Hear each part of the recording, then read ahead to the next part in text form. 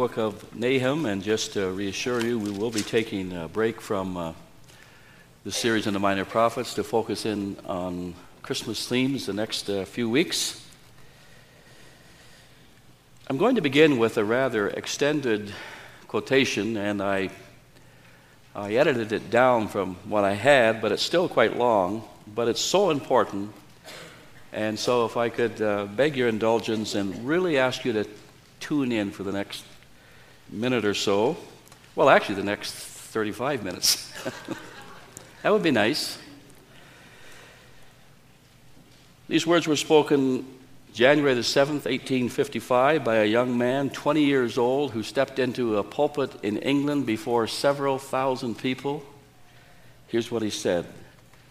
The proper study of God's elect is God. The proper study of a Christian is the Godhead. The mightiest philosophy which can ever engage the attention of a child of God is the name, the nature, the person, the work, the doings, the existence of the great God whom he calls his Father. There is something exceedingly improving to the mind in thinking about God. It is a subject so vast that all our thoughts are lost in its immensity, so deep that our pride is drowned in its infinity. No subject of contemplation will tend more to humble the mind than thoughts of God. But while the subject humbles the mind, it also expands it. Nothing will so enlarge the intellect, nothing so magnify the whole soul of man as devout, earnest, continued investigation of the great subject of God. And while this subject is humbling and expanding, it is also soothing. Do you want to lose your sorrow? You desire to drown your cares? Then go plunge yourself in God's deepest sea. Be lost in his immensity. And you shall come forth as from a couch of rest, refreshed and invigorated. I know nothing which can so comfort the soul, so calm the swelling billows of sorrow and grief, so speak to the winds of trials as devout meditation upon the subject of God. The man was 20 years old, pastored a church of several thousand, Charles Spurgeon, when he wrote these words. The book of Nahum begins with a magnificent statement about the character of God, hence the title of the message, Our Awesome God. The specific focus of Nahum's prophecy is Nineveh, the grandest city of that time in history, the seven centuries before the time of Christ, but it was a wicked city. And for hundreds of years, it was the dread of Western Asia. It was the capital of crushing tyranny. It was the epitome of cruel torture. But you know that God is not intimidated by godless human authority. God doesn't shake in his boots when leaders shake their fist at him. I'd like us to turn to Psalm 2 and just listen to what God says about the nations.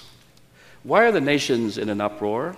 The peoples devising a vain thing. The kings of the earth take their stand. The rulers take counsel together against the Lord and against his anointed, saying, let us tear their fetters apart and cast away their cords from us. Does God tremble? Is God confused? Does God wonder, what am I going to do now because the nations are angry at me? Listen, he who sits in the heavens laughs. The Lord scoffs at them. Then he will speak to them in his anger and terrify them in his fury, saying, but as for me, I have installed my king, referring, of course, to a prediction about Jesus. I've installed my king upon Zion, my holy mountain. The prophet Nahum thunders divine denunciations against this proud, powerful city of Nineveh. He's prophesying about 650 BC. Now, Nahum, the word Nahum means comfort or consolation. but he speaks no comfort to Nineveh. He is predicting the overthrow of Nineveh by the Babylonians that would happen a few years in the future in 612 BC. Recall what we learned from Jonah. When he proclaimed a message of impending doom 100 to 150 years before Nahum, the city repented, and there was a tremendous revival, many conversions. Tens of thousands of people turned away from their wickedness and came to know God. That was then, this is now. And Nahum levels charges against Nineveh because they had returned to their wicked ways. So we have the destruction of Nineveh declared in chapter 1. And the reason that I have given the title for the message, Our Awesome God, and the reason I'll spend probably 2/3 or more of my message just on the first chapter, is because it gives a description of God which is lost to our culture. A jealous and avenging God is the Lord. The Lord is avenging and wrathful. The Lord takes vengeance on his adversaries. He reserves wrath for his enemies.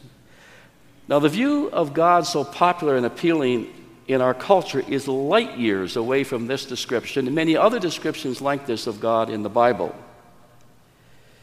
Our culture and many Christians, sadly, in our culture, have domesticated God. They have made him into an image that they prefer and have not accepted the totality of his character as revealed in the Bible.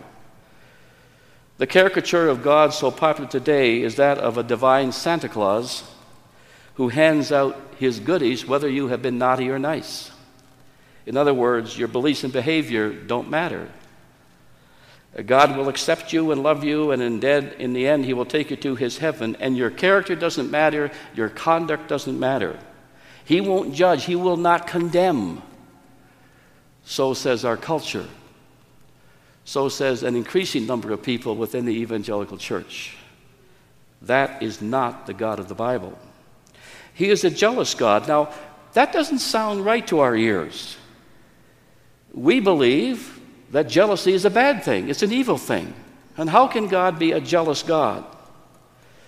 Well, not all human jealousy, but most human jealousy is evil because it is self-centered, it is self-promoting, it springs from anger and pride.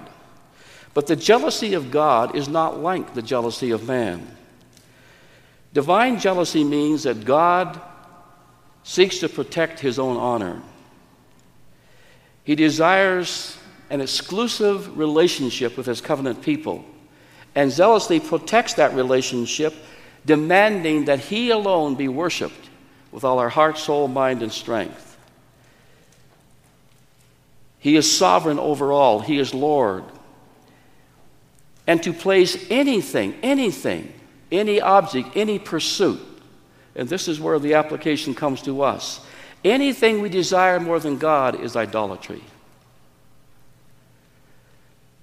Exodus 20, verse 3-6 tells us that God is a jealous God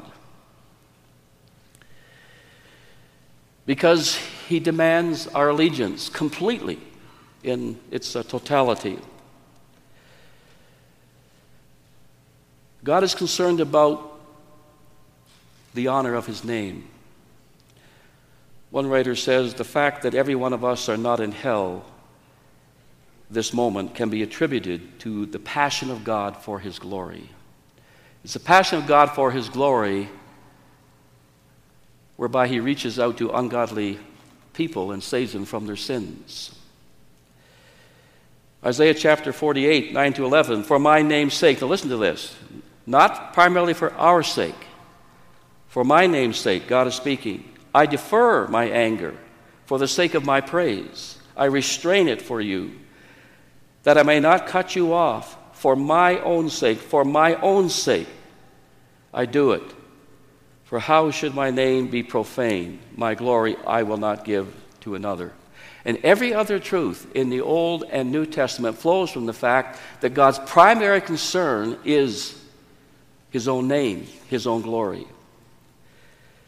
We need to grasp this grand reality because we live in a man-centered, me-centered, self-centered culture. We are accustomed to thinking of ourselves first. We have even misconstrued the cross to mean it's all about me. It's all about my value, my worth, my salvation. We have changed the very essence of the cross to be about us. It's not. It's about the glory of God, the grace of God. The cross does not prove my value. It proves my need.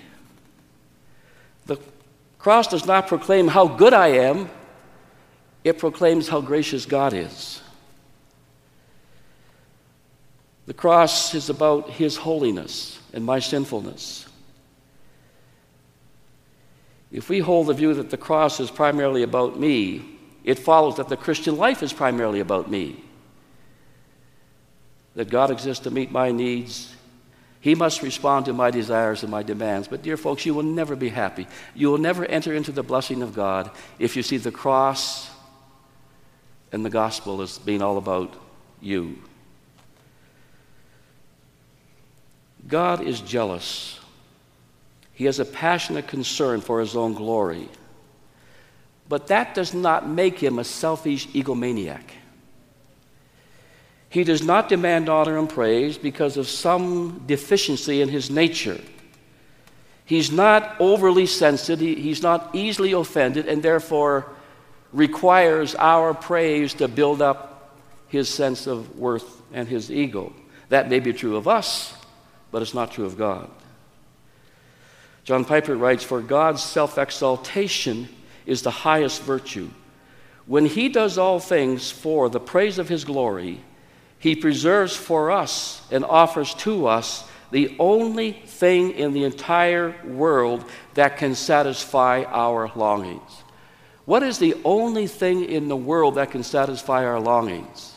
The answer is God Himself. God longs for us to be intensely happy. And for this to become a reality, we must get our minds off ourselves, get our minds off our desires and needs, and focus them on God and who He is. You will be blessed with incredible goal when your daily activity and choices revolve around the name, the glory of God. I've taken considerable time to explain the meaning of this term, the jealousy of God, because from it flows all the great realities in life. But the truth of God's jealousy, that is, God is passionate for preserving and protecting His glory, leads naturally to the second thing that Nahum says about God, that He is an avenging God. Now again, we believe that vengeance is wrong. In fact, the Bible tells us as people not to be vengeful, but to leave vengeance to the Lord. Human vengeance is ugly. It is sinful. It is destructive and unattractive. The word avenging or vengeance means retaliatory punishment for wrong done. It means getting even plus in human understanding. But the wrath of God, the avenging of God means He defends His glorious name while maintaining justice and acting to rescue and vindicate His people. God's vengeance is rising up and fighting against all who would dishonor Him and usurp His authority. If you turn with me for a few moments over to Romans chapter 1, this provides more insights into this aspect of God's nature. God has revealed His existence and power in the created order. We read that in Romans 1:18 and following. And that knowledge of God in nature is readily available for the entire human race. But man suppresses that truth. And so we read, "For the wrath of God is revealed from heaven against all ungodliness and unrighteousness of men who suppress the truth in unrighteousness." Verse 20 goes on to explain how the invisible attributes of God, primarily his eternal power, his divine nature, have been clearly seen, being understood through what has been made, being understood through the universe. So that knowledge of God is available. Even though they knew God, Paul goes on to say in verse 21, they did not honor him. This is the great sin of the human race, not honoring God. They did not honor him as God or give thanks, but became futile in their speculation, and their foolish heart was darkened. And professing themselves to be wise, they became fools. They exchanged the glory of the incorruptible God for corruptible things. In other words, man ends up worshiping creation, not the Creator. He ends up putting a priority in his life on things, not on the sovereign God, as sadly we often do in our culture. So imagine exchanging the glory of the uncreated, eternally magnificent and majestic God for stuff, for things, for idols. We become like Esau, who traded the blessing of God for a bowl of soup. Then Paul levels the charge against the human race. God gave them over. 3 times he says that, 24, 26, and 28. And one of the evidences of God giving a person or culture over is homosexuality. That's mentioned later on. But there are also a whole list of other sins from 28 through 32. So God gives them over. In effect, God says this: you don't want me, you don't have to have me. You don't accept my self-revelation, have it your way. I will let you live as you please. I will abandon you to your own ways. But you will pay a price, now and through all eternity. God is an avenging God, and he's always just. He's always just in his avenging his own nature. He's a wrathful God. Again, this is what the prophet says. A jealous and avenging God, the Lord is avenging and wrathful. Again, we don't like to use these terms. But Romans 1, verse 18, the wrath of God is revealed from heaven against all ungodliness and unrighteousness of men. Again, let's not misunderstand what the wrath of God is. It is not that God throws a temper tantrum. He does not fly off the handle and go a ballistic. It is not an irrational, unjustified exhibition of rage, a sort of off-the-wall kind of anger. That may be our wrath, that's not God's wrath. God's wrath is a settled disposition and inner passion toward both sin and the sinner. Now, we often hear people say, God is angry with sin, but not the sinner. That's a distinction without a difference. Where is the sin found? Not in trees, not in mountains, not in rocks, not in non-living entities or the lower forms of life. Sin is found in the sinner. God's wrath is against people who reject his mercy. He is slow to anger. Now we got some good news. The Lord is slow to anger and great in power. This is a sweet truth. God is long-suffering. You would not be here today if this were not true. I would not be preaching to you if God were not slow to anger. If God sent his judgment, his hammer of judgment, the very instant we thought or spoke or did anything wrong, we wouldn't live 2 minutes. How thankful we ought to be for the fact that God is slow to anger. In fact, the Bible tells us in Romans 2, verses 4 and 5, that God's patience, his slowness to anger, is meant to lead us to repentance. He is great in power. Now, don't misunderstand this. Some people think that because God delays his wrath, he can't do anything about sin. Oh, no. Or he ignores it. No, he doesn't do that. God could stop all sinning in the world in a heartbeat. And someday he will. But we are living now in an age of grace. But he is a God of great power. He can do what he wants, when he wants, how he wants. He is good and gracious. I love this verse. Verse 7, the Lord is good and a stronghold in the days of trouble. He knows those who take refuge in him. We need a God who can deliver us from our temptations, who can rescue us from our sins, who can strengthen us in our trials. So this is talking about going to God in trust and faith and experiencing him as a good God who is a stronghold and a refuge. So let me ask you some questions. Do you acknowledge moment by moment your dependence upon God to help you and sustain you? Do you often throughout the waking hours of a day, do you confess your need to God? Are you aware at 2 o'clock in the afternoon or 10 o'clock at night or whenever that God is there for you and God is there to hear you and to help you? The more we ponder how feeble and frail and how sinful and ignorant we are, the more we will call out to God to help us in our multitude of needs. Such thoughts will lead us to another conclusion. We are not in charge. We are dependent creatures. We control nothing. Nineveh was a powerful nation, the capital of the Assyrian Empire. And it had power in the world for several hundred years.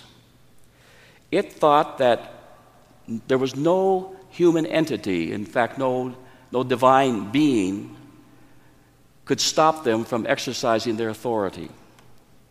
They were at the top of the pile. Everybody had to bow to Nineveh. How wrong they were. They would soon find out that God was not about to bow. The power of God is illustrated in verses 4 through 6, and now we'll just move very, very quickly through the rest of the book. And I promise we will be through by, when I finish. The certainty of God's judgment is stated in verses 4 and 5. God is powerful over nature. He rebukes the sea, he makes it dry, he dries up the rivers. Mountains quake because of him, the hills dissolve. So there's a statement about the power of God over nature. So nature is at the mercy of this sovereign, powerful God. So what mere mortal man can stand before God's indignation? Look at verse 6. Who can stand before his indignation? Who can endure the burning of his anger? His wrath is poured out like fire. The rocks are broken up by him. So the power of God is illustrated. The punishment against Nineveh is stated. And now Nahum turns abruptly from general statements about the nature of God to Nineveh. Nineveh had tried everything they could, humanly speaking, to ward off the Babylonians who were going to come a few years down the road and defeat them. And we have a picture of their defeat. It's seen as an overwhelming flood.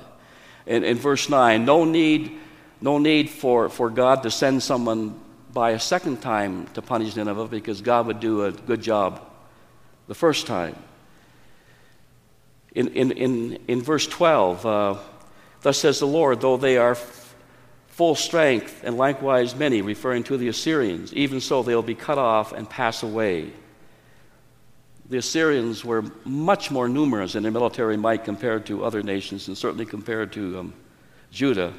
You know, we have an account in Scripture where Sennacherib, who was an Assyrian king, 185,000 of his army that surrounded Jerusalem at a point in history, and Jerusalem had no hope of defeating Sennacherib's army. They woke up the next day, 185,000 soldiers dead. What happened? the angel came through God's power and destroyed them.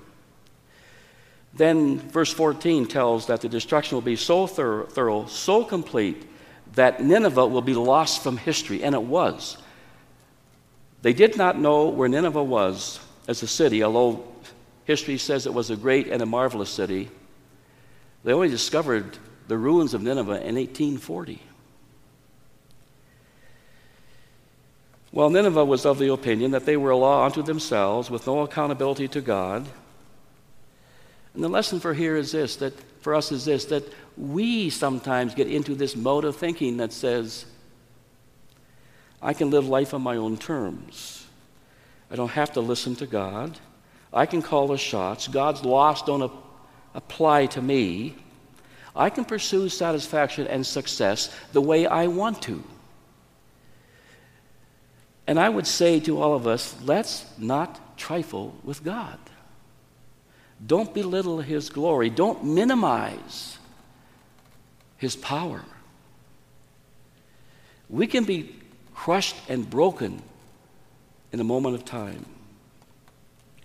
The destruction of Nineveh is detailed in chapter 2. The city is destroyed, and Nahum, in kind of a satire, instructs the people of Nineveh to prepare for battle. The one who scatters has come up against you. Man the fortress, watch the road, strengthen your back, summon all your strength. This is a satire. It's the prophet saying, and God saying through the prophet, go ahead, defend yourself. Do everything you can to stop the invasion. Isn't going to work because God had decreed the destruction of Nineveh. So the soldiers in verses 3 and 4 of chapter 2, they hurriedly take up their possessions for battle. It would be a wasted effort. In verse 5, there is much confusion as everybody seems to be running around, not knowing what to do. In verse 10, the people are overcome by terror, and they flee the city. She is emptied. Yes, she is desolate and waste. Hearts are melting. Knees are knocking.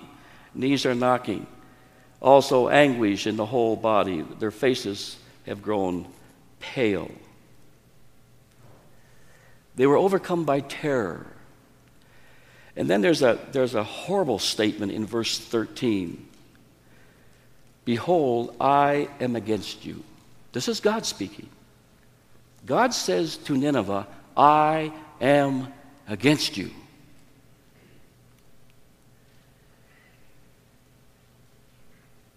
When the sovereign God of the universe declares, I am against you, hope is gone. In Romans 8:31, we read that if God be for us, who can be against us? The demonic powers, human powers, no matter what powers exist out there, if God is for us, no one can successfully be against us. But the reverse is true. If God is not for us, if He is against us, we are hopeless. So the solution is flee to the cross. Receive mercy. God is for you at the cross. The destruction of Nineveh is demanded in chapter 3. And the sins of the city are spelled out of this arrogance that they had about being indestructible. 100-foot walls. Walls so wide that you could race 3 chariots around them. Several hundred towers. Another 100 feet above the walls. Such was Nineveh of the ancient world. But they were a wicked, violent, brutal city. Woe to the bloody city. I won't go into a lot of detail here, but Nineveh was the most vicious and brutal empire you can imagine. They impaled people on sticks, cut off fingers, noses, tongues, ears, heads, skinned people alive. That was their method of operation. That's what they did to their enemies. They are deceitful. They are full of lies. They plundered. They were involved in witchcraft. chapter 3 and verse 4, into sorceries. In response to all this, again, God declares in verse 5, "Behold, I am against you, declares the Lord." And he says that they would vanish from history, friendless and unmourned, verses 6 and 7. "I will throw filth on you and make you vile and set you up as a spectacle. It will come about that all who see you will shrink from you and say, 'Nineveh is devastated. Who will grieve for her? Where will I seek comforters for you?' Nineveh will have nobody who will be mourning them, grieving them. The world will be glad that Nineveh is gone."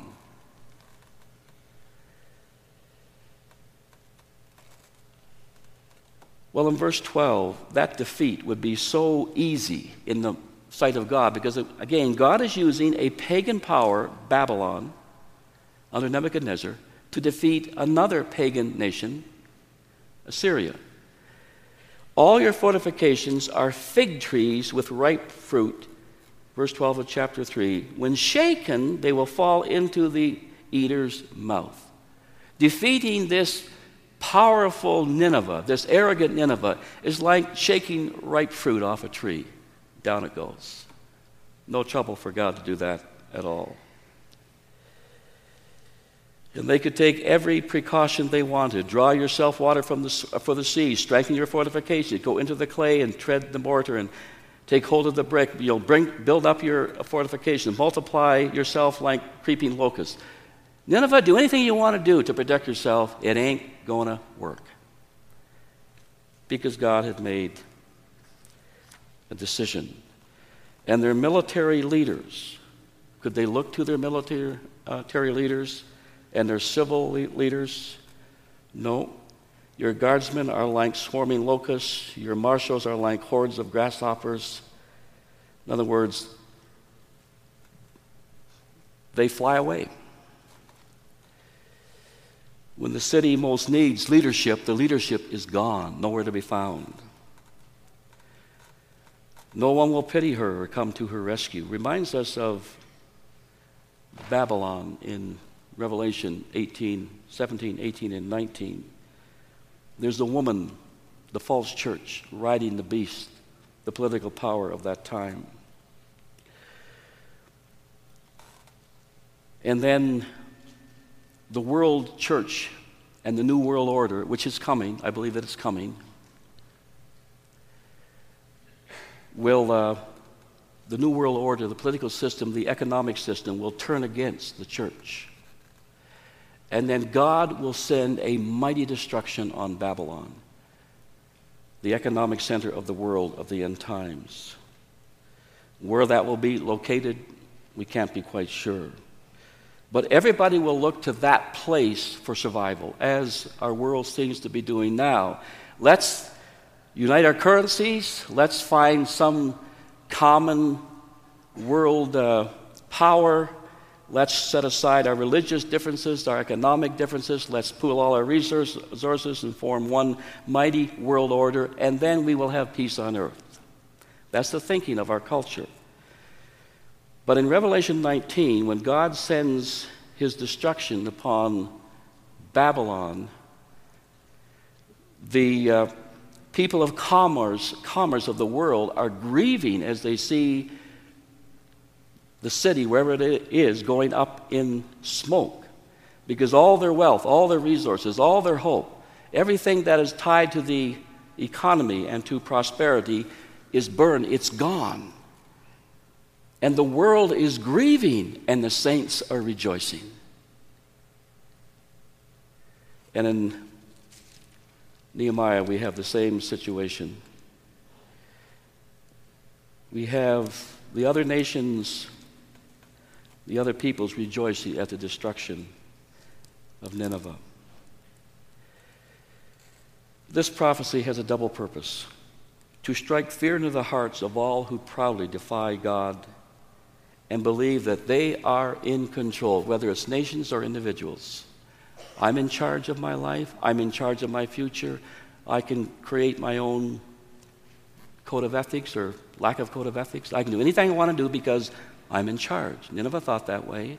People think this way also.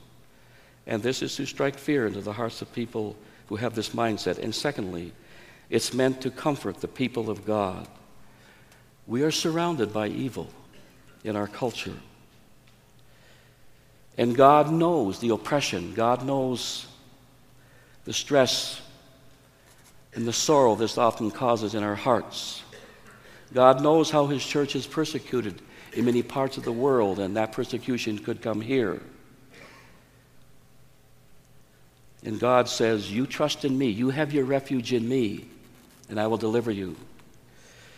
150 years before Nahum, the time of Jonah, was an age of grace for Nineveh, and God delivered them and saved them. We are living in an age of grace right now.